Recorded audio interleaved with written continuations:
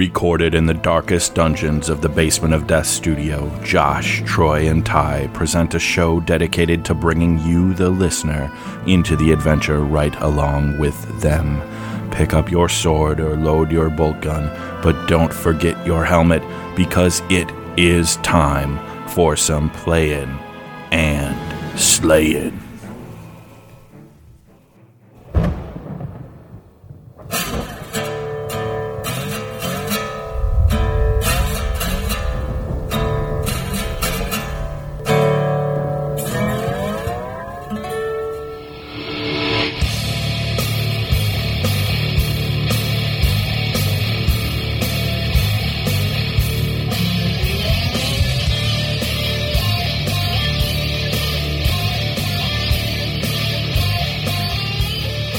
Live from the BOD studio, it is playing and slaying. How many N's would there be in that? 7 or 8? Or maybe 23, like episode 23. Good to be here. Glad to be recording with you guys. Hey, thanks for having me. Yep. Hi, Ty. Hi, Josh. Hi, Troy. So tonight on this episode, we are going to obviously talk about what we've been playing. For some of us, that's more than others. What we've been hobbying, painting, building, purchasing, and then also if we've been picking up any other games or looking at Kickstarters, if there's certain tables that you want to buy or other interesting things. We will then do I don't know what order we're going to do this in, but a play it or slay it of a game that released at Gen Con, My Little Scythe. It was basically a print-to-play. Print-to-play, fan game, yeah. Fan created. Print-and-play. A guy game. and his daughter designed, and then Jamie Stegmaier from Stonemaier Games picked it up and sold it. We'll go into it. We'll play it or slay it.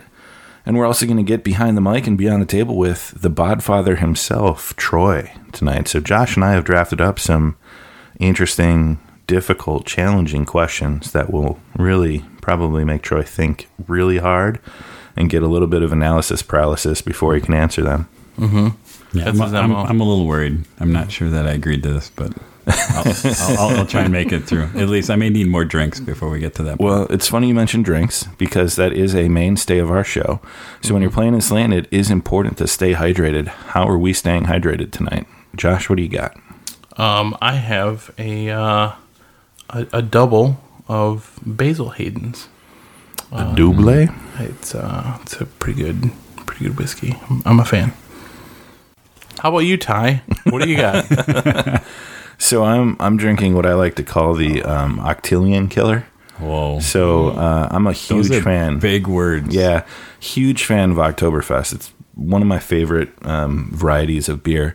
And one of them recently that I've really enjoyed is from Ale Asylum in Madison called Octillion. And it is their Oktoberfest. Very good in its own right. It had been my favorite. Yeah, I think if you go back about a year on this podcast, at one point we tried to buy out the entire stock of Octillion in the Waukesha area. We would buy everything we could. Yeah. Well, this year I've been a big fan of Third Space Brewing in Milwaukee. They do Java Blanca, which is it's like a coffee style ale, like a cream ale, coffee style cream ale, which is delicious. I love it. Well, then I saw their Oktoberfest, and it is simply Oktoberfest beer lager. So it's their standard fall Marzen style. It is absolutely wonderful. The taste of it. Third Space Brewing, Oktoberfest. They can most of their stuff, which I don't, can or bottle. I'll drink either. Mm-hmm. And it is fantastic. So. And it's totally crushable. Like, you could drink a bunch of them. Yeah, it's really good. Yeah. Troy, what do you got? I have got I'm really boring. I have the house cocktail, Van Gogh vodka, acai blueberry. Somebody's got to do it. Ultra Zero Monster, Little Ice. I do have it in a 10-year-old Green Bay Packer glass. And I know it's 10-year-old because it says 90 years. And we know the Green Bay Packers are having their 100-year anniversary now. Truth. 100th season, which started with a win against the Chicago Bears with comeback, incredible Aaron Rodgers. We're not a football podcast, but if we were, we'd spend at least 2 hours talking about the fourth quarter of that Packers-Bears opener. Pretty crazy. Yeah, considering I had ended the season at halftime. Deshaun Kaiser came in, and I was like, there goes. Yep. John and I had the team dead, buried. We were ready to... And the people who had walked out of the stadium at halftime, I'm sure, were regretting They should take every one of those people's season tickets away. If you have season tickets, and if you're a season ticket holder and you left, I can't imagine it would be a season ticket holder. I can't feel bad. I was doing the same thing. I barely kept the TV on. I mean, I stuck with it. I played my game of Madden 5 minutes before halftime, through halftime, came back to the game, though, and watched. Incredible. But... Let's get on to what everybody's listening for. Maybe we've got some Packer fans. If we do, hit us up on Facebook and Twitter, because we will talk Packers. And all the Bears fans just turned us off. So well, you can't all be perfect. Hey. So, guys, let's dive in. Other than watching football, fall is here. I mean, Oktoberfest beers are out, football is back, which also means we have some really good weather for board gaming and miniature wargaming, and basically doing stuff inside because summer's over. Yeah. So what have we been playing? So was it 2 weeks ago? We got together for we talked about, or I think we previewed it on the last episode. Yeah, that we were going to do Zombicide Black Plague. Yeah, we knew we were getting together to basically get all 150 of Ty's painted miniatures. 74. Oh, 74. Once you get past 70, 963. Yeah, once you get past 70, it's hard to keep count. Right. But we ended up with a full house, 6 people. Dan Bears. We had Dan Bears from Cubic Shenanigans. We had Paul, the GM of my Mage Storyteller game, and a friend of the show. The three of us, and Mike Halls, one of the co-op crew. Yep, the Coop crew. Yes. We did a custom scenario that Troy kind of worked out based on the tiles that we had available from the 6 that Josh has made. Yeah, and I won't take credit. I mean, basically, it was a modification of one of the scenarios that are on the Zombicide site. It's one of their special campaigns. Grabbed one of those scenarios, modified it to make the board work, and we did tweak it a little bit to make sure that we make sure we'd get our full evening of play out of it, and we did. We didn't maybe have success in the end, but I had a lot of fun. I think it was a fun. Yeah, I mean, it came down to one of those classic Zombicide or Black Plague things where luck turns against you. You've done everything you can. You're on a razor's edge the whole time of everything going to hell in a handbasket, or managing through it, no problem. And we got a couple of double activation cards, double spawned, double runner. That's the worst. And for those of you not familiar, in Zombicide, when you spawn your zombies, there are different types: walkers, runners, fatties.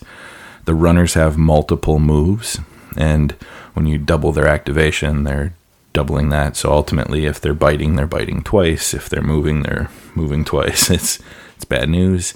And they just monkey piled on us and devoured us. Yeah, and it was, again, we were playing smart, right? Everybody stayed together to stay alive, but when you stay together and then we got overrun, almost everybody died. I think Paul survived by having Milo hidden in an alcove. That's right. It's his character, the little kid wizard. Yeah. Certainly would have died. Yeah. Next turn. I don't know. Later. It's Milo. He just puts his head down, walks out of the city. It's like, all right, I'll find a new party. Yeah. He was picking locks and doors. He's an action hero. Yeah. Harry Potter doesn't have anything on Milo. Yeah. So I probably will. I have it kind of half written up. I probably will put that scenario up on the site at some point here. And it's one we're looking at. We probably will try and run at some con, maybe coming up here in the fall. We'll see. Gamehole might be coming up pretty close. I don't know if I can still get in on that. That's an option. Otherwise, Adepticon probably for sure. We'll see what we're going to do. Yeah, we'll find a way. Mm-hmm. We'll get it out there. Yep. It was super fun. And then you guys have been doing some miniature gaming. I sadly haven't played a game of AOS or any miniatures since Meltdown. So I've been on a... You're way out ahead of us. Like you sprinted out, Ty. Yeah, you sprinted we're 50 games ahead. You sprinted out 50 games ahead, and now we're slowly jogging. I was having that discussion last night at Hobby Night that I've played my 55 games. You know, I hit my goal of 50, and now I know I have a minimum of 10 more games this year. So it's all bonus. I'm like in the bonus right now. It's extra sprinkles that you're throwing on top. Yep. But I'll get back to the table. I pitched an idea to you guys of hobby burnout or gaming burnout because right now I'm kind of suffering through it. So, but what have you guys been playing? So I got together last weekend with Eric to get Killzone to the table since he had his Space Wolves that he'd been working on some really cool. He's been working on that group. I think he's actually playing at the store in the campaign that the local store is doing. So he's got his Space Wolves there. I grabbed some Gene Stealer Cult guys and threw together my kill team. It was kind of my first foot into getting through the rules and everything else. So I didn't like soup up guys and anything else like that.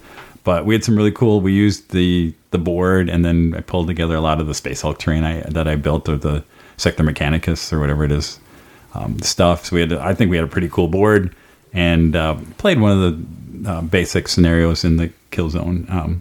And that was a blast. It was fun. It was fun. I don't think I killed a Space Wolf, but he only had 5 guys. I think I had 8 or 10, something like that. But my guys, of course, can't hit the broadside of a barn. But there were some cinematic moments. Like I had one guy way back with, I can't think what big gun he had. He had like some big grenade launch or something. And I could see like the one Space Wolf standing up on the thing trying to gun. And he got one shot off, with, 6 to actually hit him and actually did a wound, to his thing. So there's some really cool cinematic moments. I had 1 or 2 Gene Stealers that tried to make their way across and got there. So I think I need to probably tweak. I mean, I didn't really have specialists and a lot of the little tweak rules that you need to do to get some bonuses. So. Killzone, in essence, is skirmish level of 40K with some variants for campaign play. You build your kill team of individual models from pretty basic troop types in the 40K armies, and outfit them with specific roles, specialists, whatever, equipment, their war gear, and then vie for tactical mission objectives on a small board, 22 by 30, I believe. Yep. So to put it in context, you're usually playing on a 4 foot by 6 foot table for a full game of 40K. 22 by 30, is... So you're on like a quarter of what you're pretty small play field. Now, granted, you have fewer models, but it is close quarters. Yep. And anything that has like a range of like 24 feels like long range on that. And then you the table, you do kind of pack it full of terrain too, because you want to have a lot of line of sight blocking and have some sneaky, places for especially like my guys to run through. Nooks and crannies to hide in. And it's, pretty straightforward. The one thing that's a little clunky is kind of the whole like wound. There's this idea of a flesh wound. So even though you hit and do damage, like you always then roll like I think it's 50% chance of it being just a flesh wound. And basically then your guy kind of ignores that last wound and goes back to 1 wound. Now he does then get kind of a mark or a bonus so that any further wounds that he has is going to make it further harder, wounds do damage, and he is less effective. And he's less effective. So it kind of knocks it down, but that's the one part. It feels a little like there's a little bit of maintenance around. You have to keep track of this guy has a flesh wound and everything. So I like it as like from a gameplay thing. It's just the thing that it adds a little bit more bookkeeping than sometimes you really would want to. But I understand why they have it, because it really adds some really cool. Like a guy gets shot. Oh, he's not really dead. He still can get up and keep fighting, even though he's at a -1 and tougher. Whenever I hear flesh wound, I read that. I think the Black Knight from Monty Python. Exactly. Just a flesh wound, of course. Yeah. So, Kill Team, we will probably in a future episode give it its justice in its own right and do a full review of the game. Josh and I have yet to play a game of Kill Team, but I have read through the rules, and it has me very interested in a lot of the, I'm a collector. I have just about every faction in the known 40K universe. And I've already started looking at 8 or 9 different kill teams that I could make. Yeah, that's what's so cool is you can just throw something together and be able to play. And yeah, I just have the one game in, and I'm already trying to figure out how to play more and more. And well, it strikes me too because it's supposed to play in about 45 minutes, where you could get 3 or 4 and do a narrative with 4, 6, 8 people in an afternoon, evening, and play through multiple games. And actually, like if you sat down and did an event, you could do it in the course of a day. Yeah, I think Eric and I, it was like our first game going through the rules. I still think we finished up in less than 2 hours on that game. And that's with, again, kind of talking and drinking and everything else as we went through it. And again, once you know your army and whatever, I bet you they're 45 minutes to an hour just to get through. Mm-hmm. And then, Josh, you haven't been in the 41st Millennium, but you've been in the Mortal Realms of Age of Sigmar, playing some games, man. Indeed. Yeah, so I got that lovely Tzeentch army that I had commissioned. So I'm like, well, I gotta get them to the table, right? So I played, I don't know, must have been the same weekend that Troy played Eric in Kill Team. I played Marlon, our friend of the show. Well, I don't know. I think he downloads. I don't think he listens. But I think he knew I was playing Tzeentch. He played a list that, like he had a lot of save abilities and things, and so I wiped out his big Star Drake early with some spells, and then he came back at me with a lot of shooting and a lot of trickery. So yeah, it was a little back and forth at the beginning, and then he came hard with some cavalry and a lot of 3-up saves with re-rolling 1 type things, and yeah, it got ugly. So in the end, he ended up taking it, but it was a good learning experience for me. I know exactly what I should have done against him instead of what I did do, and I guess that leads me into my second game with Troy Weiss. His army plays entirely different than Marlon's, and so I thought I was taking what I learned against Marlon and applied it to Troy when I should have done the exact opposite. I should have done what I did against Marlon on Troy. And again, another learning experience. But I think Troy and I think we ended up a draw, but we didn't finish it out. It was like, I think it was 2:00 in the morning when we wrapped it up. Yeah. Would you guys start playing at 11 or 10ish by the time we probably started rolling dice? Yeah. And yeah, it was a good game. There was a lot. Yeah. He had I think you dispelled my spell portal 3 times. Yes.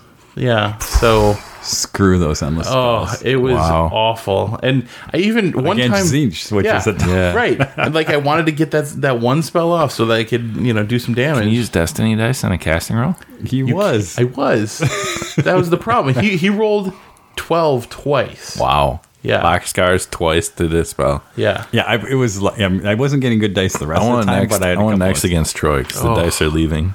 It was bananas. So we'll play, and you'll have no dice. Yeah. No, I don't. Yeah, I couldn't get off. Now, ask me if I could have got off a Mystic Shield. Yeah, he couldn't get his spells off, but every time he went to dispel they're Sylvaneth that don't believe in magic. They're just like, we will not have magic. Yeah, and he only had like 3 guys that could do any spell casting. I took one of them out early, but that's why we roll dice. It's a dice game. Right. It was fun. We had a good time. So what I will add too is we had a pretty fun discussion on Discord about the games with Brendan, just kind of providing kind of that expert analysis and list construction, and it's cool to he's once again Cubic Shenanigans with Brendan and Dan. Love playing games with those guys, and Brendan is a really intelligent Age of Sigmar. I mean, knows every army, knows every war scroll, and operates flawlessly on the table. So fun to listen when they're talking Sigmar, and it was fun to then kind of break down the list and talk through how to handle different things. Pick his brain a little bit. Yeah, right. Yeah, I kind of threw some things at him, like, what should I have done? And yeah, so it was good.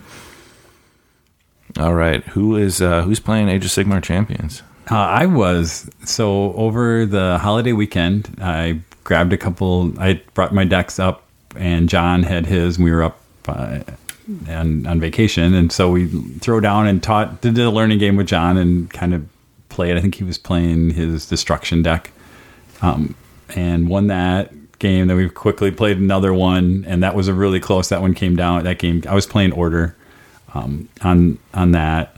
I'm really liking that game in terms of how fast it plays and just how it plays quick and it's efficient. Efficient, and there's just makes sense. And there's good and interesting choices. I haven't really been frustrated. A lot of times you get frustrated with your deck, like, oh, I can't do anything. But it always seems like there's stuff to do. And like I think about 50% of the games I've had have come down to basically, if the person wouldn't have won on their turn, the other person would have won on the next turn, right? If they wouldn't have finished each other off, if we wouldn't have finished each other off. And what is really cool too about Age of Sigmar Champions, the app is live.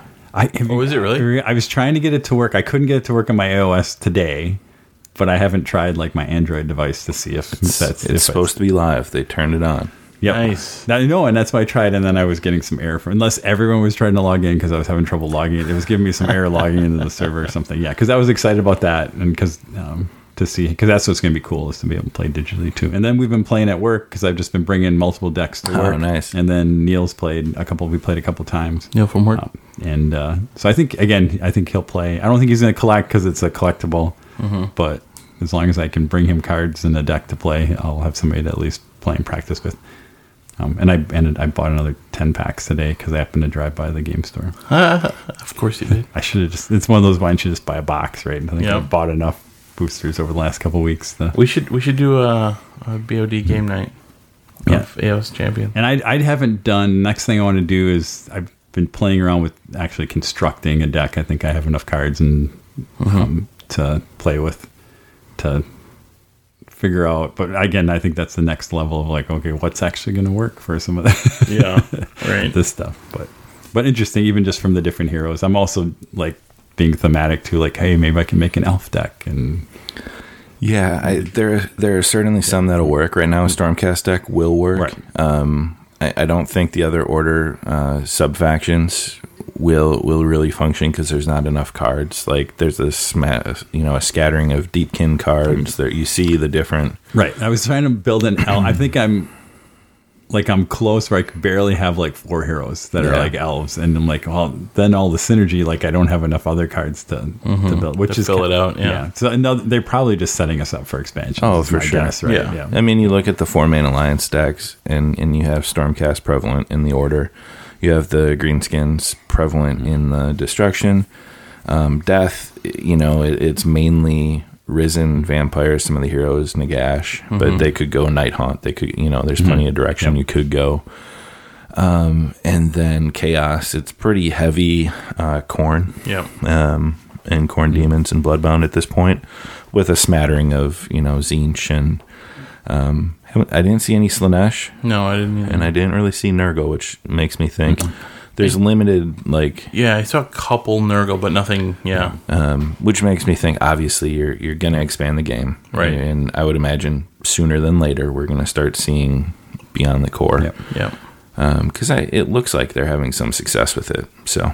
Yeah, and I think, again, you'll hear from us in the future. Now that the app is live, I think that's the next thing to dive into, which is interesting, too, because that's going to open up so much around, I don't have anybody in front of me to play. Open the app. And Yep. Very cool. Well, so recently, over the summer, at a kind of a pseudo engagement party, we were given a game from Paul and Jen, Terran Meeple City. Antoine Bauza designed game. Originally it was called, and cool story here, originally it was Rampage. That's what I'm saying. Is this originally Rampage? That Antoine Bauza did 6 years ago. A few years after the Kickstarter, due to copyright infringement, the video game, was it Konami or whatever the video game company, came after it, saying you can't, monsters invading a city, you can't call this Rampage. We had a game in the 80s called Rampage, and now there's a feature film. Right, and I think probably what they noticed was... It was probably when the film IP was being, handed out. So they re-released it as Terror in Meeple City. Same game. They didn't change much of anything. Rules function the same way. Meeples with stickers, and you basically layer these cardboard floor tiles on buildings, put meeples, and then you have your monsters that you move, you flick vehicles, you pick up your monster and drop it to smash buildings. So we played that with Landon, and Nicole and I played that one night, and that was pretty fun. Didn't play with like the abilities and the character cards. We just did the base. Right. Okay, you can do these actions. Meeples in colored sets score you 10 points. Floors score you 1 point. Teeth from other monsters score you 2 points. And we played Terror in Meeple City. So that was a fun game. Landon loved, I was saying, did he dropping the monster, flicking the car. Kind of wild. We had to be like, all right, you can't, calm down. We can do this. But it was super fun, and it's just a light family game. Manual dexterity, as you're trying to figure out where you drop it and how you can flick off the top of your monster, and you move the monster by sliding a wooden disc on the board. So that was super cool, and it took like an hour or 2 hours to put all the stickers on all the meeples and then set up. But Landon helped with that. He had tried to help about a month ago, where he opened it and started doing it, and we're like, can't, no. But so that was pretty fun.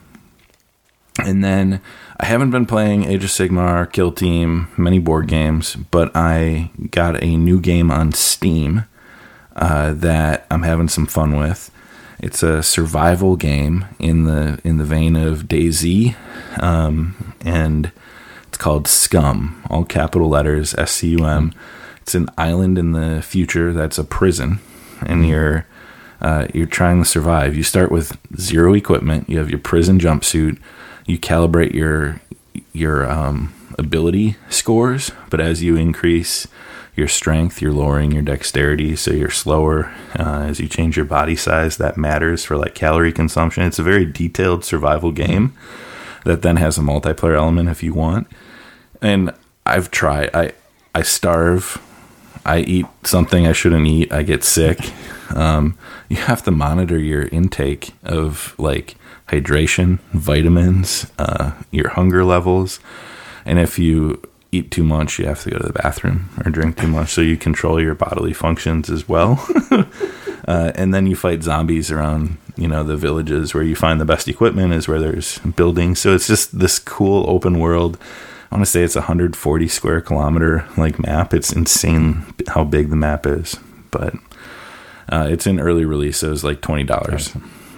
Picked it up, and it uses the Unreal 4 engine, so the graphics are slick, and there's a crafting mechanic where you find some rocks, you can make like a stone blade.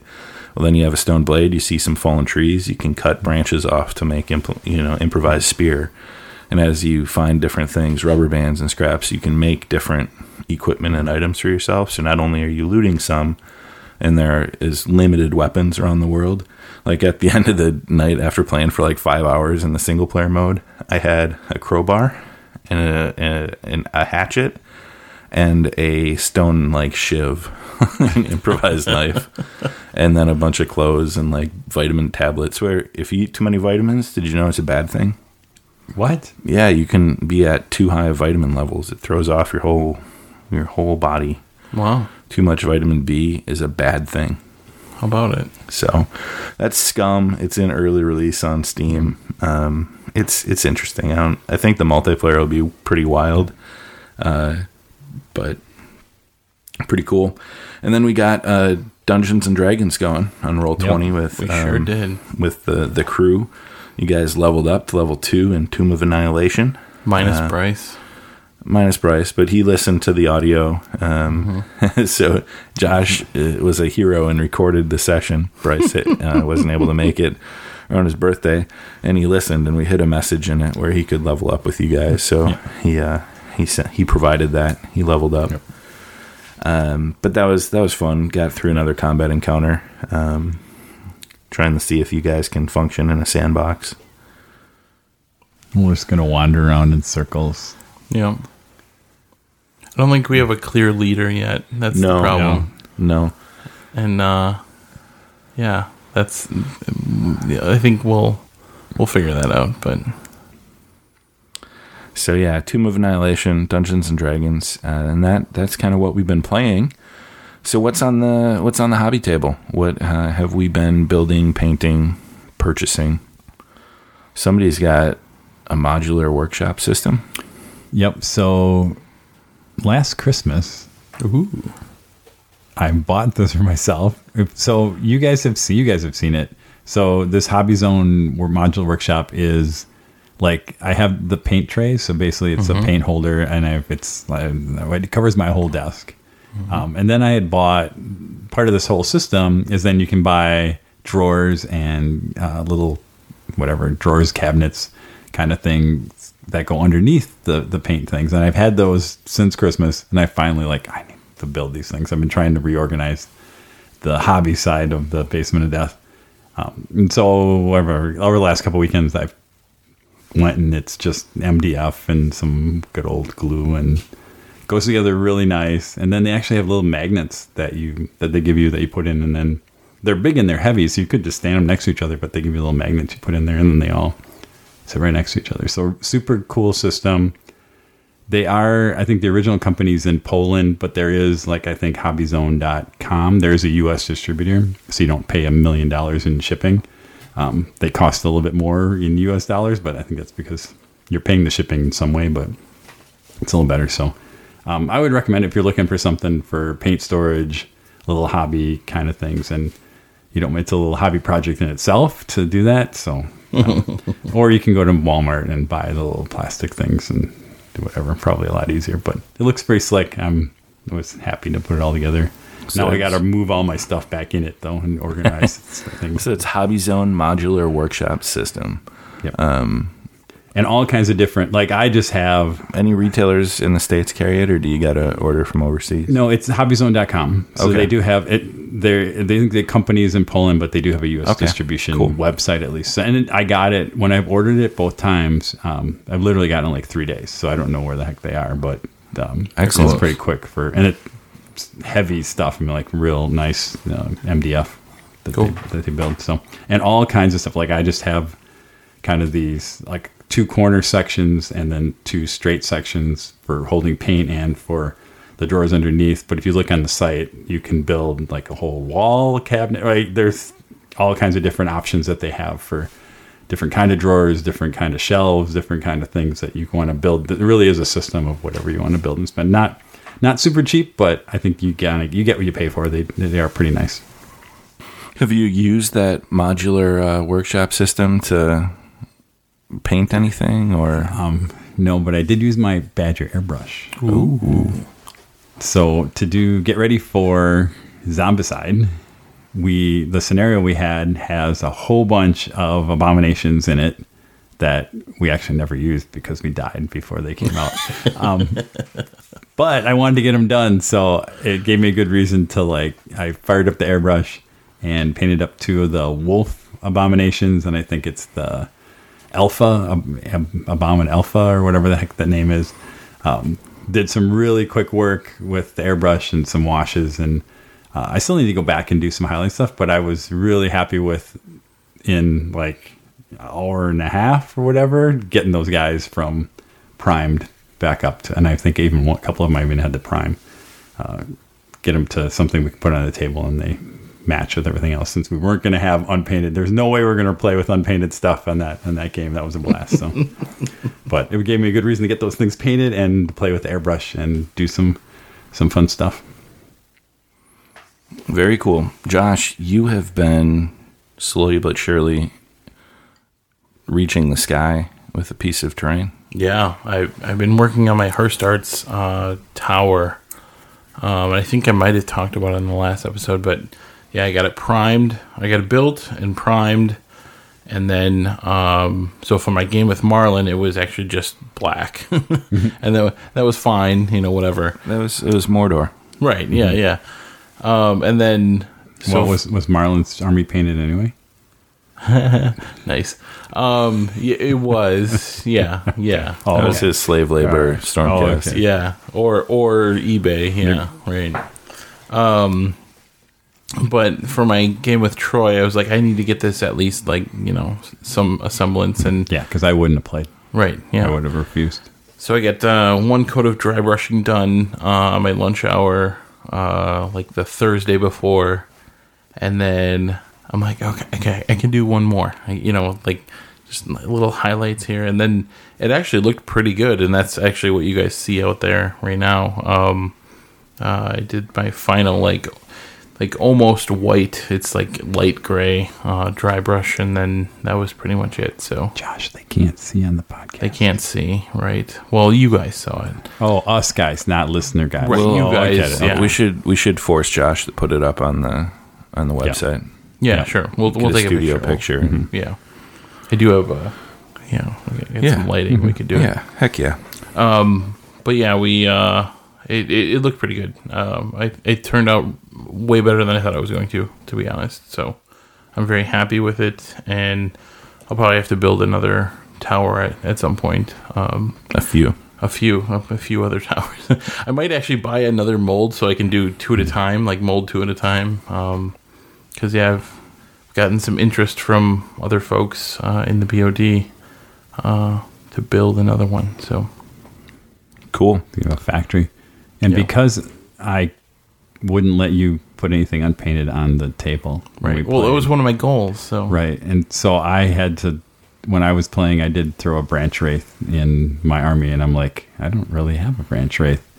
So I quickly hacked one together from some bones. I went through all I'm like, oh, there's got to be something in my 3 boxes of old bones miniatures I can pretend to be a branch wraith. So I found a model that kind of looks like some kind of woodsy type elf person. it did the job. Good. And then I cranked the airbrush out. I did that one in less than like a half hour. Hold on. A woodsy type elf person? Yeah. Correct. Okay. That's what he just said. Yep. Okay. That's what weit's up against when we play Troy Sylvaneau. Yep. Well, and it's funny. Woodsy type elf people. It's funny. It wouldn't have mattered because she hid in the trees the entire time anyway. So I never saw her. Right. So what's your Sylvaneth army like? Kind of woodsy. Kind of woodsy. They hide in the trees. They're elf people. Oh man, that's awesome. I'm glad you guys have been holding up your half the donkey when it comes to hobbying and Age of Sigmar. I've been There was slacking. plenty of months where you were the only one Yeah, with anything on the list. So. burnout has hit me hard, and so I tried to reinvigorate. Well, Bryce, bless his heart, because I've carried him through some hobby burnout. He made me get on Skype, and I put together Volturnos. So I did that kit one night in sub-assembly so I can paint him. And then I went to Hobby Night. I'd skipped the last couple, and I went Tuesday out to Brendan's for our guys from Milwaukee Hobby Night. And I built a zombie dragon and the vampire lord. So, I get it. Sorry, the show notes, it's VLOZD. I didn't know what that. No, I know what that's Death Player slang for vampire lord on zombie dragon. No, I get it. Because that's a mouthful. Right. So I have built some stuff. Now it's going to be continuing to build stuff, and I'm purchasing. I bought 12 Mirren Morn Banshees, which had been out of stock for a while. So I bought my Nighthaunt Banshees. I bought some Grimghast Reapers to supplement the 4 starter boxes that I had. I needed 10 more because you got to run them in a 30, and you only or 2 20s. So yeah, buying stuff, and then put in a mini stomp order today for a couple of black coaches and more eels. Seems good. Seems like I'm back to having a problem about purchasing stuff and then not building it. That's where I am right now. So Adeptus Titanicus to get back into the future. Get back in. Oh, that's Back to the I future. think that's trademarked. So I have a whole bunch of little Titans in boxes getting ready to get put together. I have started slowly on one of them. And then the good news is that motivation is that Dan and I have set a date for our game in the beginning of a couple weeks, so that'll be my motivation to. Where and when? I think first week in October, probably over at his place. We're gonna get the giant little robots. The theme song to Weeds popped into my head there. Little Titans still in boxes. Little Titans made of ticky-tacky. Sorry. Oh, wow. Nice pull. Thanks. But I'm excited. So, I had the original, the starter that I actually split with Dan. And then I'm like, well, I need to have more stuff. So I keep buying more. I think Mini Stomp sent me another Warlord. I happened to see a Reaver sent one, and there was a Reaver on a shelf that I'm like, well, it's just right here. Why? Then I'm going to need a Reaver at some point. So I threw that in my, That was just an impulse buy. So I have plenty of stuff to. So what you're saying is we need to have a hobby day. Or get back on the hobby Skype, hobby hangout in Discord. Because I'm actually counting down to Dragonfall too, and that's going to be here before I know it. And so I need to get my head wrapped around what the heck I'm gonna. Well, I've got to paint a bunch of demons for Havoc because we're doing a dual corn list. So, the hobby's going to be real again, real soon. Yeah, here we go. Think I can paint a VLO ZD in 6 days to bring the Bryce's tournament. I have 6 working days of hobby with an airbrush. Don't have one. All right, Kickstarter. I need to kickstart my hobby progress. Speaking of that, let's get into kickstarting gaming related projects. I see some furniture has made the list again, and these are actually Kickstarters that are going on now. Unlike a lot of the ones we unfortunately talk about that are usually just over as you hear this stuff. But Table Ultimate Gaming, who we talked about originally when they put out their original tables, I think they called it the Epic or something like that. They and really super great tables. Saw them at Gen Con. They had, I don't know, almost a dozen tables, I think, all around, and different vendors were using their stuff. And I was this close to actually, I've been looking at them to maybe put an order in. And I did not pull the trigger, even though they had some pretty good deals going on at the show, because I'm glad I waited, because they've actually come out with what they're calling the Game Changer tables, which are kind of a little more the economy version of their from their Epic. So a little less the rail that goes around is a little smaller, but anything from coffee table size, like a 2x4, all the way up to like a 4x6. Different options for cup holders, dice trays, table toppers that you put on that basically turn it from, to cover up the gaming space to turn into a real dining room table. These are really nice, high quality. You can have them as your dining room table. And I think like the 4x6 run, I think that's like $500 for this Game Changer, the new one that came out. But then if you can add all kinds of options and different bundles that are in the Kickstarter. And so that just came out this week. We still have about 30 days to go, and this is where we are, middle of September. So about another month to go on that. And so still got to kind of run it by, make sure everybody at home is good with me making a semi-major purchase on this. But it's a lot easier to stomach the prices on this than the Epic table. The Ways and Means Committee. Yeah. So, but that's not all in terms of furniture. Yes. So the folks over at BoardGameTable.com, BoardGameTables.com, they are the makers of The Duchess, which was Kickstarter roughly 2 years ago, which resides in the BOD Brew House over here, just next to the studio here. A game table that I own and I really like, have had good success with.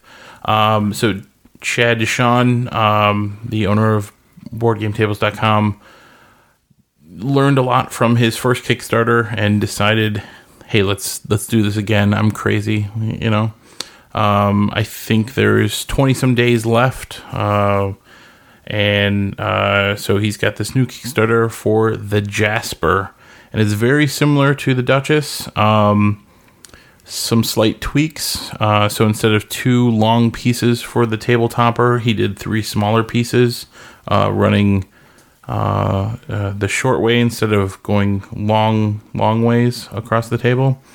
A few less options, but ultimately it's very similar to the Duchess, and it's a little bit cheaper price point as well. So I think just the table itself, not too many bells and whistles, is $5.99. So yeah, a little bit cheaper. And then if you do, with the topper and other things, I think it's in the $900 range, and then it kind of goes up from there. So yeah, lots of interesting things on that. So if you're interested in a gaming table, and the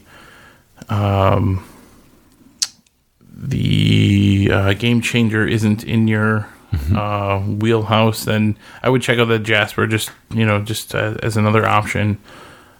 They do good work. I was impressed. And another thing that they said that they want to try to make assembling and shipping of the tables a priority. So there was, with the Duchess, there was a few issues with shipping and things getting damaged. So that's going to be foremost in their mind when they ship it out. So.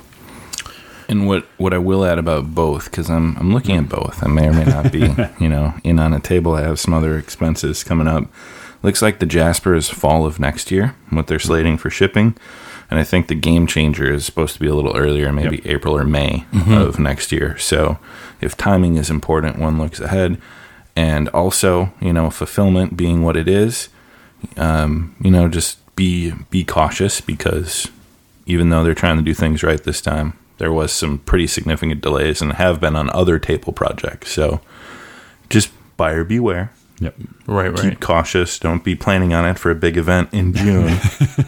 It may not be there. So yep. The good news is I think the guys at Ultimate Table seem like they have been, and they've been delivered on their previous Kickstarter. I think they're still delivering to different places. Yeah, finishing fulfillment on that. And again, the tables and seeing those guys in person at Gen Con have been really positive in there. Not to take anything away from the guys over at the other one, but it seems like there's been a little bit of different experiences between those two tables things. But they're both been pretty high quality. Yeah, they both are great. Now. Yeah, I mean, they look really nice and they get the job done. The 4x6 is what sways me. I mean that. Yeah. If With I'm going, Yep.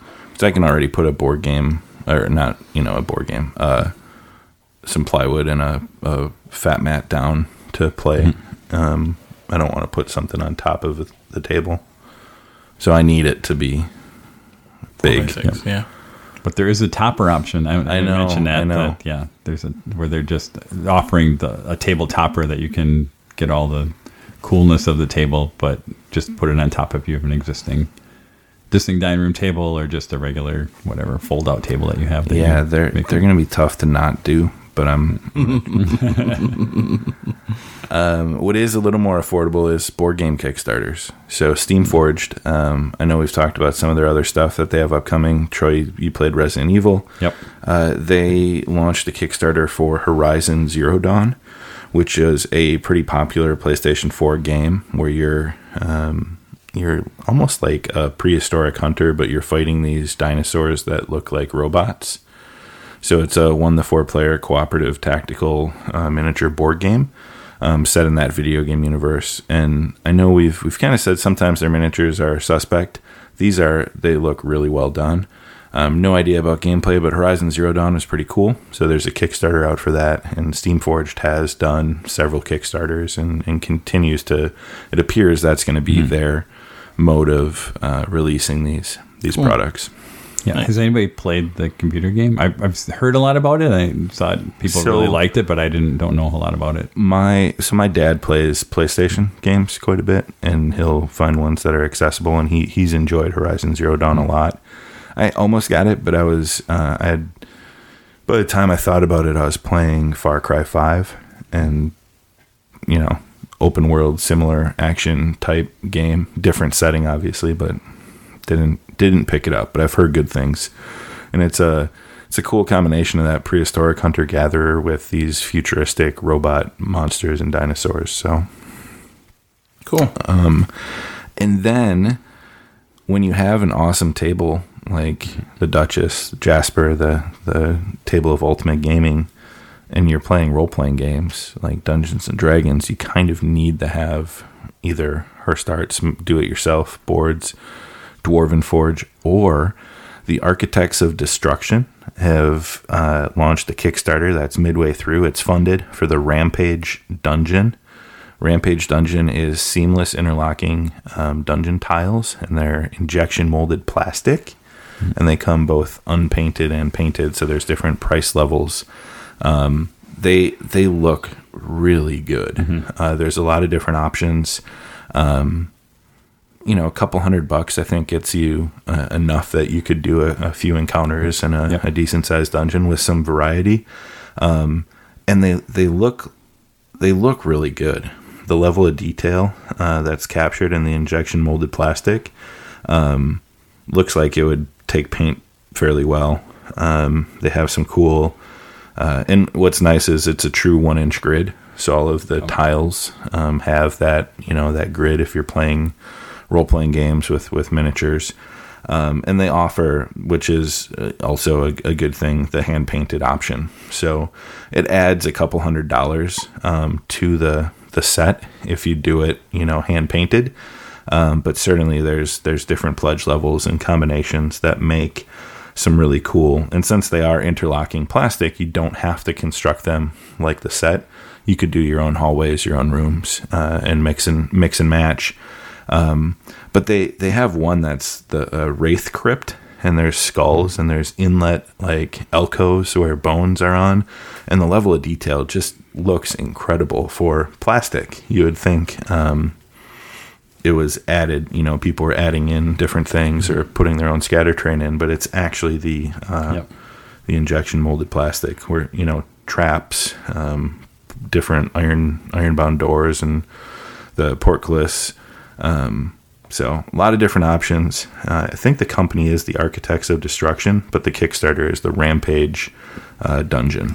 And so this is, close to, I wouldn't say close to home, but we have some, so basically the design of the pieces here, these were all actually 3D made as 3D printable molds and plans that were basically from Printable Scenery, which is Matt Barker, who I talked with a little bit last year, and he's in New Zealand. So that's where this is. Again, this is not, I think you can look at it. So those designs have been he's been working on that stuff for years. And basically he got together with, I think, this other guy who's become the Architects of Destruction. And I think they're U.S. based. Yeah, they're in California. He's in California, so that's where they're doing it. But he basically was able to take those designs, convert them over to make them into injected mold rather than 3D print. I think what I think there was a good interview on, I think, Independent Characters with these guys. I think they actually upped the texture on these things to make them even, because they found they could even get more detail in the plastic when you're doing the injection mold than they could from the 3D plastic. So it's really interesting. Yeah, because I had seen this stuff on the Printable Scenery site back like a year ago. When we were working with Matt on some of the stuff that when they were just, I think, getting the ideas for how they were going to do some of this stuff. And I think they kind of switched from doing, 3D plans and 3D printed stuff to doing injection, which I think is going to have a lot more. Because at this point, not everybody has 3D printers. And if you want to print one of these dungeons, you'd spend weeks. The time to do it. Yeah, to actually print out all the pieces. So it's, I think it's going to be really cool. There are stairs and levels, right? So, it's really hard to hey, shouldn't you just get a couple one of these smaller things just to play with? I'm tempted just to see what the walls and the tiles are like from would it work for Zombicide? Would it work for any game where you're talking about playing in that 3D style setup? So. Yeah, and it looks, again, the Dwarven Forge stuff is super cool, but it seems like there's some downsides of that in terms of storage and the keep in mind the weight. This is going to be so light to get a set of plastic. this. Yeah, right. To cart around, to bring to, if you're not hosting at your place, to bring somewhere to set up. And the way it looks like it goes together, it's as you explore the dungeon, you can have these pieces and they go together so quick. It's not like you're having to precariously balance. They're interlocking plastic pieces. So this is one I'm very tempted to get into at some level and do the unpainted, because I have no problem being able to paint, Yeah.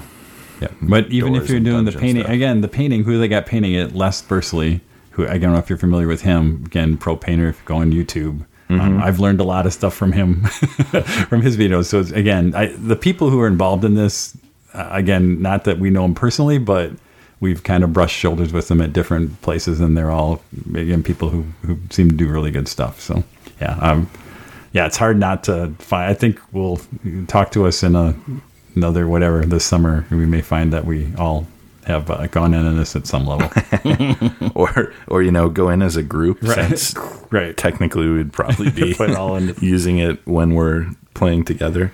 But yeah, it is set out for August of next year to fulfill. So looks like they're trying to target the end of next summer. So that's what I found on Kickstarter. That's what I'm kind of excited about. What else is out there? I got a couple things I just want to touch on real quick. One is I want to circle back to the last episode where I was talking about listening to Fulgrim, and Troy spoiled a big part of my Fulgrim experience, and told me that when I was talking about how cool Ferrus Manus was, he said Fulgrim beheads him. Spoiler. Cuts his head off with a sword. And I was devastated because, first off, I didn't know that. Second, I hadn't gotten that part in the book yet. And then I come to find out, as I have gotten further, there's not only one battle between the two Primarchs. There's two battles. So I'm listening to this 10-15 minute battle between the two of them on Ferrus Manus' ship in his forge. And Fulgrim has him. I'm like, oh, here's where he pulls out the blade and he cuts his head off because Troy ruined it for me. Nope. Leaves him. Then it comes later, hours later in the audiobook, and it happens. And I was upset. I was hurt. It was spoiled. But Fulgrim got better, and I'm glad I'm listening to it because it's really good now. Do I get a rebuttal now? Yep. So don't you think Grant McNeil knew that we all knew that Fulgrim cut what Grant McNeil head off? What Grant so McNeil, he put two battles in there so that we all were like, because everybody when we read it, we're like, what the heck? It didn't happen. What the heck? He's changing the story.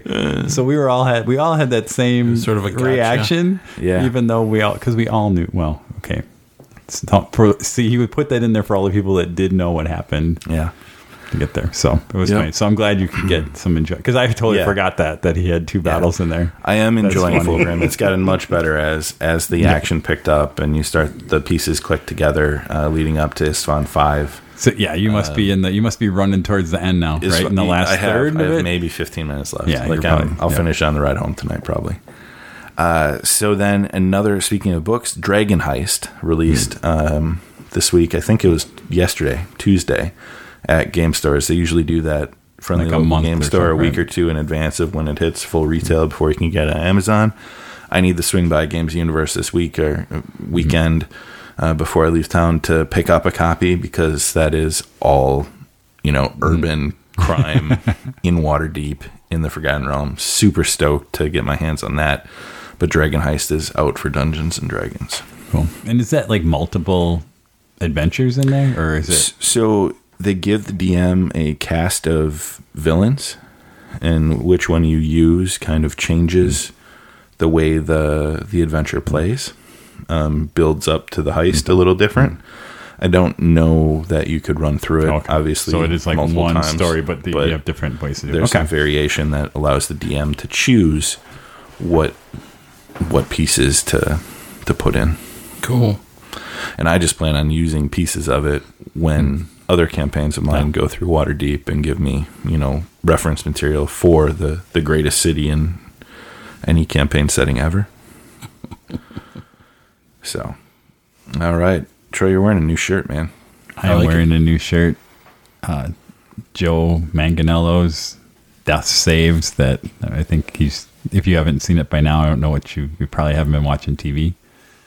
So I got my t-shirt, Knight of the Black Rose. It's exceeded my expectations. I'm like, oh, this is gonna be pretty cool. And it's like, it's a premium shirt. You're paying some money for it, but I think it's nice, high quality. Mm-hmm. There's tons of, you don't even realize like all the different embellishments and stuff on it.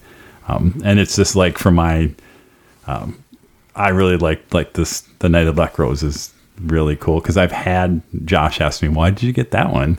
Because I've had that, like this book. I had this book, James Lowder, back in the 80s when he wrote it, Lord Soth. And how he basically falls from being this good prince to the Knight of the Black Rose. So I don't have the book anymore. I'm looking around, I'm like, oh, I don't have that book anymore. But I remember reading that book, 30 years ago. And so to have the shirt and everything is really cool. And he was one of my favorite characters from, I think, Forgotten Realms. And I don't know what he's doing now. He might be, I haven't kept up with him in the last 20 years, but he's pretty cool character, and the shirt is pretty cool. So excellent. All right. I also ordered apparently a week after Troy or something, and just recently got my it's being shipped. So expect I'll have that in the next episode. Yeah, and I just saw something like he said they restocked a whole bunch of stuff because I think once he went out in the first wave, a lot of stuff was sold out if he had looked earlier, and so so I think they're replenishing and sending things out to people. So what I want to make is a T-shirt that doubles as a playmat. Cool. Okay. Because somebody got a playmat. I didn't. Can we cut this out of the podcast? So nobody steals my idea. Right, because I think this could be good. Yeah. Wearable playmats. Mm-hmm. Shirts. Play shirts and skins. Take them out and throw it down. For Kill Team. 22 by 30? Yeah, that would work. Fold it. That might work. Yeah. On it.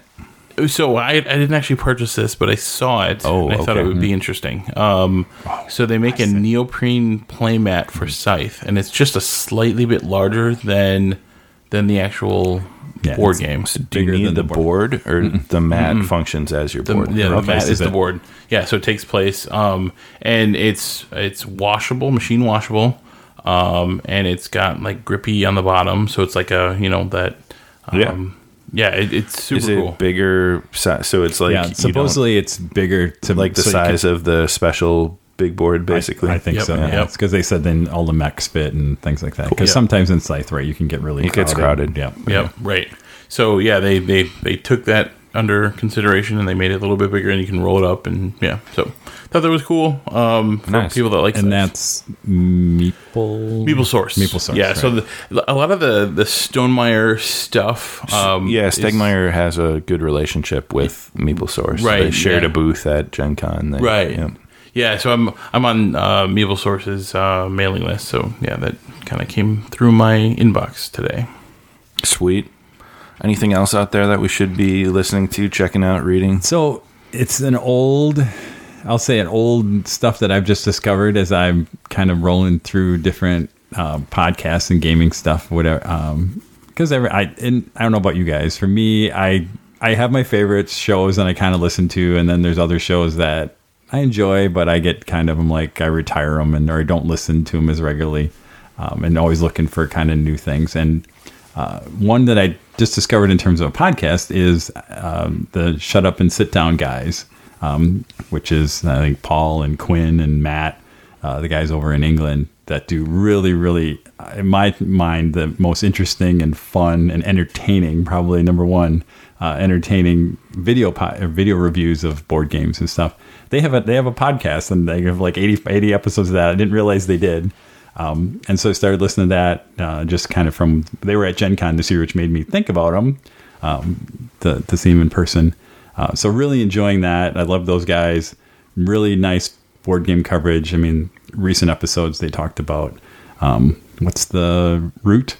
I think, recent there, a lot of other game, some roll and write games that went through, but really enjoying that. Again, if you're not aware of looking for board game, a little something different than maybe the Dice Tower stuff, just gives a little different perspective, and really enjoying it. So probably going to start putting them in my regular listen list. Sweet. Excellent. Well, hey, we're going to take a quick break. When we come back, we're going to get in the head of the Bodfather himself with some questions for Troy.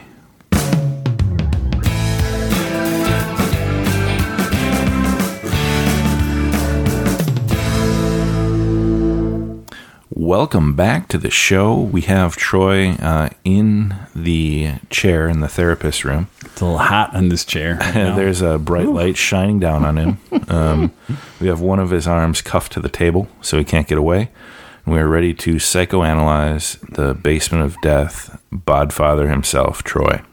So we've each written up some questions, and some of them are pretty hard-hitting. Really deep questions that'll show us a lot about you, and we're excited to show this side of you to our audience and also to us, because there's probably some things Josh and I are not aware of that is within the recesses of Troy's mind. Mm-hmm. All right, Josh, how about you kick it off and we'll put Troy under the microscope. We'll start it off easy. There. So, what was your first foray into gaming? And I'm breaking it up into different segments. So, like RPGs, card games, board games, and mini wargaming, that sort of thing. So, where did that all kind of start for you? So let's very first idea of like hobby gaming, and I think if you go back in some of the old archives, I may have mentioned that. There was the old, I think it was called Starfire. So it was counter spaceships, little chits, and pretty, involved rules around, move your ships. And it was kind of the predecessor to predecessor to Starfleet Battles, which is again an ancient game. So this would have been like 1980.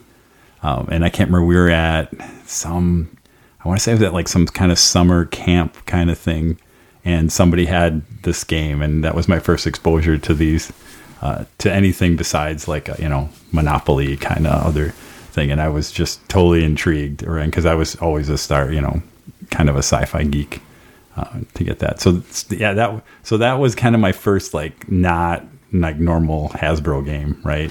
RPGs was D&D. Was that Redbox?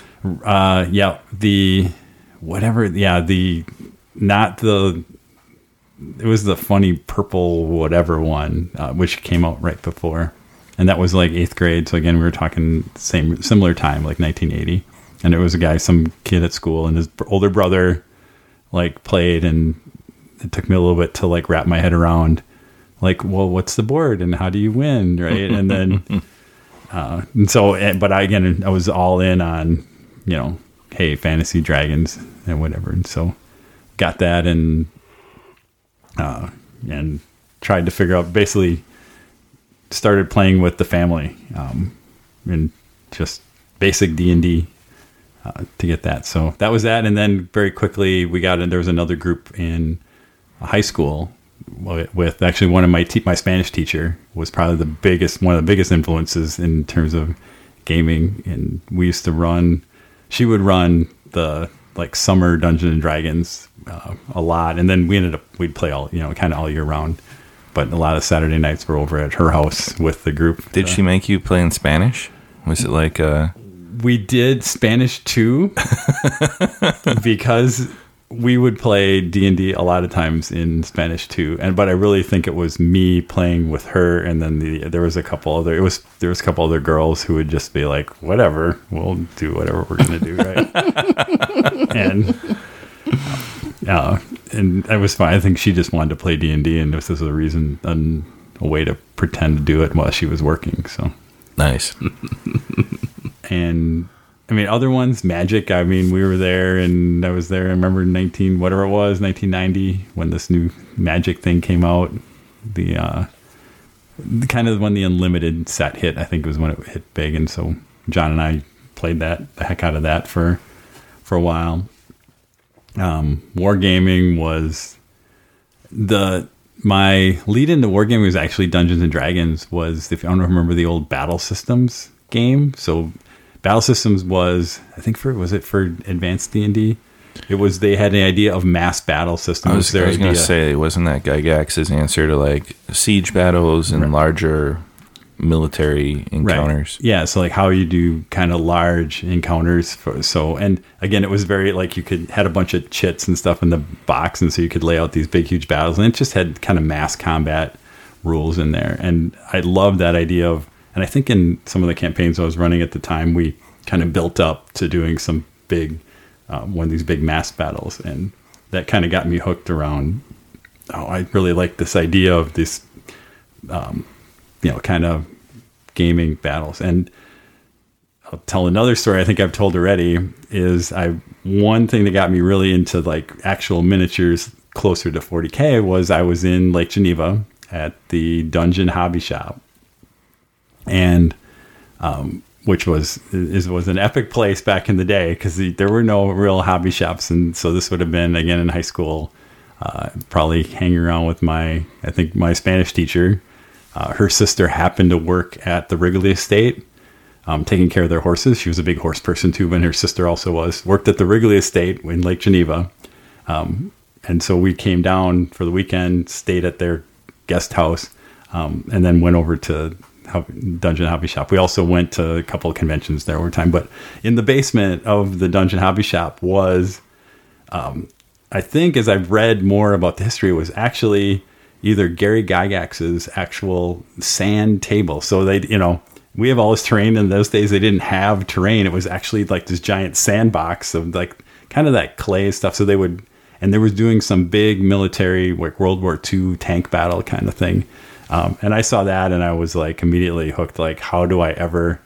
So then, for the next 20 years, I was trying to figure out, how do I get to that? I mean, that's probably the origin of the Basement of Death. Like, I kind of spent then the next to get how I need to have my own space like this that has this wargaming space in it to get to. So that was a formative thing, especially around wargaming, and it really kind of got me like, I really want to do this. I still love all this other stuff, but how do I get wargaming? And then in that kind of, as we get a little later, kind of 87-ish, when Warhammer kind of hit. And the original Warhammer game, I wasn't as much into like the fantasy, but like, again, is that Rogue Trader era? Yeah, Rogue Trader. Like when they introduced Warhammer 40,000, like this idea of sci-fi like really grabbed, because we had done kind of the battle system D&D, and so the Warhammer fantasy side never really we weren't in that kind of genre yet, but 40K was this whole new thing about what we can do this in sci-fi world. And I was kind of in that college phase, which means I was gaming a little bit, because I actually had some friends in college that were into gaming, so we did a little bit, but a lot of times that was a lot of college time, so you're spending girls, and drinking tends to be more of your time. That, but I still had Ben and John actually got more into kind of were doing the exploratory stuff around 40K, and so whenever I was back or meeting with them, we would just throw it on the floor. I can remember throwing down on the floor with whatever the miniatures that they had, the old RB01 Marines and your old metal guys that we would play, and the rules, Space Marines with beaks. Yeah, Space Marines with meat, and the rules were just terrible. Like, we got into, it was like you always did. Like, we argued like brothers always in any of those miniature games, but those rules were so terrible for any kind of semi-competitive, because they really were a narrative kind of time set. Because you could have guys with, he's got like a vortex grenade and whatever, and I shoot you and I roll and I throw the vortex grenade and your guy's dead. And you're like, I just spent half an hour writing this guy's stuff up, and you killed him in the first turn. Like, how is this fun, right? But we had fun. It was a lot of that, and cool. So that's kind of, and then board games actually I was not as heavy into like different board games. It was a lot of war games, miniature, like role playing. It was either role playing games or a lot of like miniature or wargaming stuff. So like a lot of Starfleet battles. We played a ton of Starfleet battles, and like Car Wars, old style Car Wars. So a lot of shooting, fighting kind of games we were into. Not a lot of like the old, Squad Leader, any kind of like board game kind of stuff. It was kind of really once like getting going with Ty back then that I really played more and more board games. You touched on it a little bit already, but how does family does family factor into your gaming? Especially coming from a family of 4 kids, and then having a daughter now. How does that all kind of tie into your gaming? So there's 2 brothers and sister who you hear about a lot. And we've always gamed together. I grew up on a farm kind of out in the middle of nowhere. So not like we had a bunch of neighbors and kids. So we did a lot of stuff by ourselves. And so I talked about that original D&D box. We didn't have anybody to play with. At first I'm like, well, Mom, you have to be the dungeon master, right? Well, how far do you think that went? That didn't get very far. So it ended up, I was the dungeon master. Was this where John the Cleric? This is John the Cleric campaign. So we started the John the Cleric campaign back in 1980 and probably played then on and off up through, probably into college. And those characters are still floating around out there. I was going to say, what level was John the Cleric? Basic D&D. They were probably, I think that group is probably around, they might be a little more, somewhere in the 8 to 10 level of. So I'm going to throw this out here, and I'm going to gauge interest. Next year at Gen Con, I will run a D&D game, any edition, any setting, for the Weisses. Mm-hmm. The one requirement, John the Cleric must be in the party. We can dust him off. I still have the character sheet. Yeah, and because I keep thinking about it, because even with Roll20 now, like that might be something to just dust those characters off and give them some kind of plug them in. Yeah, some kind of and so that we had that. I mean, so that was and then that campaign went on because they got the 10th level, 1 experience point at a time. Yeah, the grind, right? Yeah, we kept track of all the experience points. I think Ben went through 2 characters because I think at one point I killed him because he was annoying. And so, and it was funny over time. Mandy's character was, early on it was she was more of an NPC when she was younger, and then as she got older, she actually, got more into participating. So Zandora, I believe, a thief. She was a rogue. That's awesome. And we still all get together. Last couple, Gen Con, Adepticon, when we all can get together now. That's like our reunions tends to be, as we'll all get together at Gaming Convention. And Mandy doesn't game as much anymore, but again, she's still involved from the artsy side, and she does love to, she won't dig into a meaty game, but she'll get in and play a lot of board games with us. So, So yeah, family's a big part of our gaming. Now you've talked about like 40K and miniature wargaming. What is your favorite part about hobby gaming? So painting, assembling, buying, whatever, setting up scenes, terrain. I guess take it where you want it. I touched it on a little bit. I think it's all in that pursuit of the game table. In the end, we buy all this stuff, we paint it all, we put it together so that we can do just like what we did last weekend. To me, like putting that table together, making a really cool scene, throwing the army on it, and then for the next 3 or 4 hours, everybody battles and you get to tell a little story. That is the ultimate, and just being able to do that in different ways is what is kind of, so it's like everything else is kind of goes to whenever we can get that, those kind of pinnacles to do that, whether it's at a convention and we're doing stuff or, that's why I've enjoyed it. Sometimes we used to, somebody goes to conventions where these other people have done some of these big historical battles, and they have really cool tables, and just being able to be part of that is interesting. But being able to do it yourself, where you built the thing and then kind of enjoying the scene. So it's really about building that table. For some reason, that really gets my juices flowing more than anything else, probably. So I guess right along those lines. So your Space Hulk game has been at many conventions, and that table, that scene, it's been discussed on other podcasts, and a lot of people have strived to get tickets to those events and things. What was your original drive to create it? Like, when were you like, you know what, I need to do a Space Hulk board? So it's going to be anticlimactic. It really is. John and Ben and I, we started going probably mid 90s, when we were all kind of, I was out of college, they were college or out, and we're like, hey, we can just go to these conventions. And so we started to go to Origins, and Gen Con was still in Milwaukee at the time. So, and we would go, and Space Hulk was one of those games that we had started playing kind of back in 1990, and we'd bring it along with us, and we'd go to conventions, and it was one of those games we wanted to play. Nobody else was running it.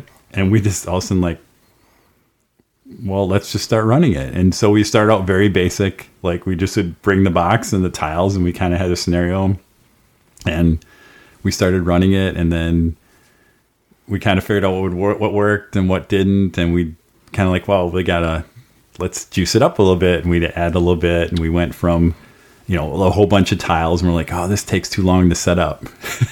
And so I don't know if you guys ever, like, at one point we had the printed mat. You go to the print shop. Yeah. So I bet in Photoshop, I would spend hours and days. I basically built, Photoshop, went to like a poster printer kind of people, and we printed out the maps on the big roll of sheet or canvas at some point, and rolled those out. And then we're like, well, but we can't have a flat. We need to add some more terrain.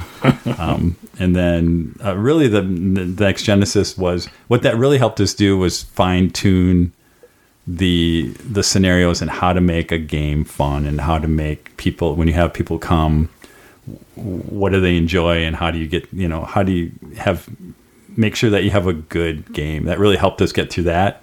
And then along the way, we've kind of discovered different things, and John and I just keep having weird ideas about how can we make it bigger and better. And then it was like Origins when we went back in 2010, where we stumbled upon those guys that had that 3D train, and that was kind of the next big, okay, screw setting it up easy. Now let's just make this as cool a board as we can. So it's kind of the two things, I think, in terms of, the hobby side of making this kind of awesome production, but it's really been, how long have we been doing this, right? 20 years of just fine tuning, gameplay, and understanding how do you do a convention event, and how do you make sure people are having fun and engaged, and do something that we can get through. And we've been playing the same game. Space Hulk is still fun. And we keep, tweaking it a little bit, but I think that's what's made that fun. And I never could imagine that it's, the amount of limited notoriety that we get for doing it, but it is, there's nothing more than the feedback that we get, where people are just like, hey, thank you, this was fun. That's kind of worth all the time and hours that we put in to get to go. Very cool. All right. Well, Josh has given you the intro to Troy. Softballs. Now I'm gonna come with the psychological thriller aspect here, and really make Troy make some tough decisions. All right, Troy. We've played role-playing games together. You know my GMing style. A lot of the times I will just ask, what do you do next? Well, this is your choice. You're in a room. It's dark. You can't see anything right now. Your eyes are adjusting in the darkness, though. Your hands are probably bound behind your back, but you think you could escape. And you get that pit of despair. You know something terrible is about to happen. What do you do next? Do you roll initiative? Do you make a perception check? Or do you just wait and see what happens next? This is a tough one. So I think if we talk about me, I think it's make a perception check, because I'm not overly aggressive, so I don't think I would just dive into initiative. But I also wouldn't be completely passive, because that feels like that doesn't feel like you're taking any control. So, and I am a little bit of a control freak. And I noticed that, that people tell me that. So I think it would be make a perception check to try and gain control, or at least more understanding of the situation. Okay, excellent. I'll remember that next time we're running a Outbreak Undead. Now that does not apply to when I'm actually role playing, because I have certain characters that can't make a perception check to save their soul. So. All right, so this one is perhaps a personal attack against you. We'll find out. So you're in a room with 3 Black Library authors, 3 of your favorites. You have Graham McNeil. He's sitting across from you. You have Dan Abnett at your right hand, and you have Aaron Dembski-Bowden at your left. Here are your choices. You can invite only one of them to dinner.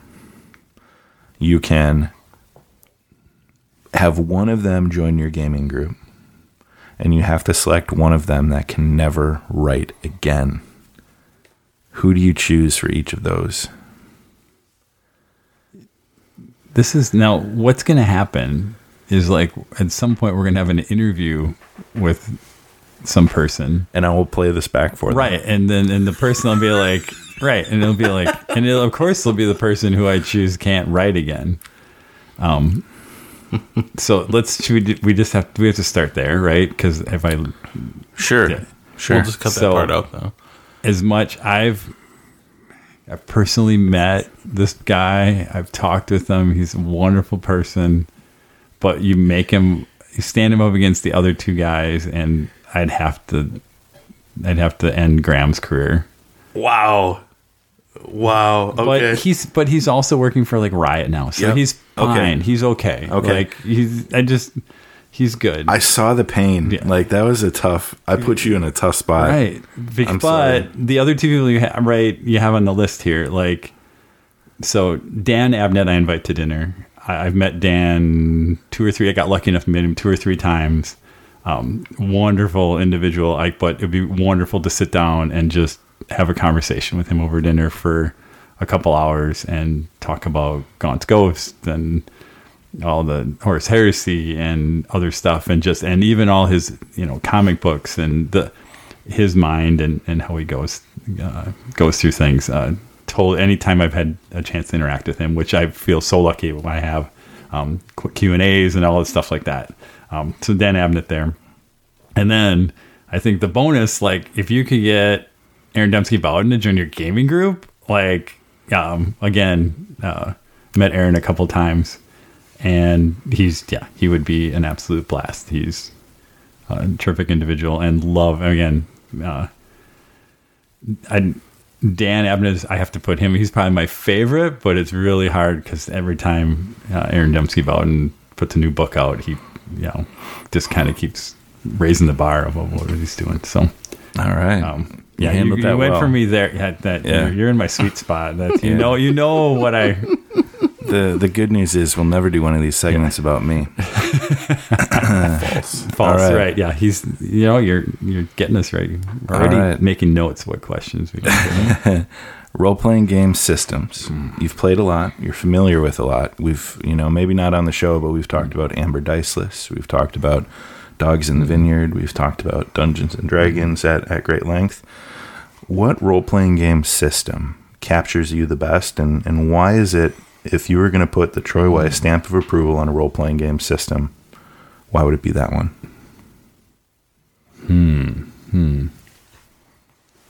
This is the toughest one, because I'm trying to think that captures me best.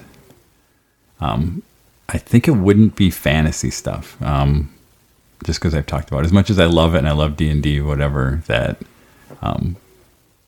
my true love is probably more of a sci-fi, or and probably not modern day, but probably be some kind of a sci-fi. But I haven't played a lot of sci-fi kind of systems either. That's kind of the interesting one. So I don't know if I have a great answer for this one.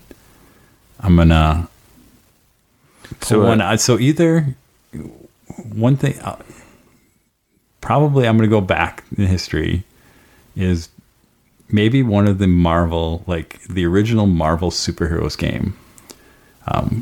Because it was very simple. It was Jeff Grubb wrote it. And it was just like you had different colors of your different powers. And we played a couple of campaigns. We had a friend back in high school that used to run. And again, it was a lot of voices around that played in that game. And voices with colors. Voices with colors, right? So luckily they're very primary. Okay, colors. Good. So maybe I'll go with Marvel superhero game. Yeah, because that's kind of that mix. So not sci-fi, not fantasy, but you had superpower people. Had some interesting, some good story told there. And I think I really enjoy a fairly I don't want to say simplistic, but straightforward system, not super crunchy. That kind of lets, there's mechanics there to let you do stuff, but not overly, like not a million options, not. You don't have to dig through a rule book every time you do something. Right. Yeah. It's like kind of like I have a set of different powers or whatever I have, some pretty cool simple mechanics for how I implement those things, and then just let the story and everything go. So that's kind of where I think in different games, there are ones I found that a favorite, even though I've played a lot of stuff that's been the super crunchy and other stuff. So it's not a great answer, but I think that kind of hits where you're. That'll play. All right. What one Grail game missing from your collection do you need? And at what cost are you willing to get that Grail game for your collection?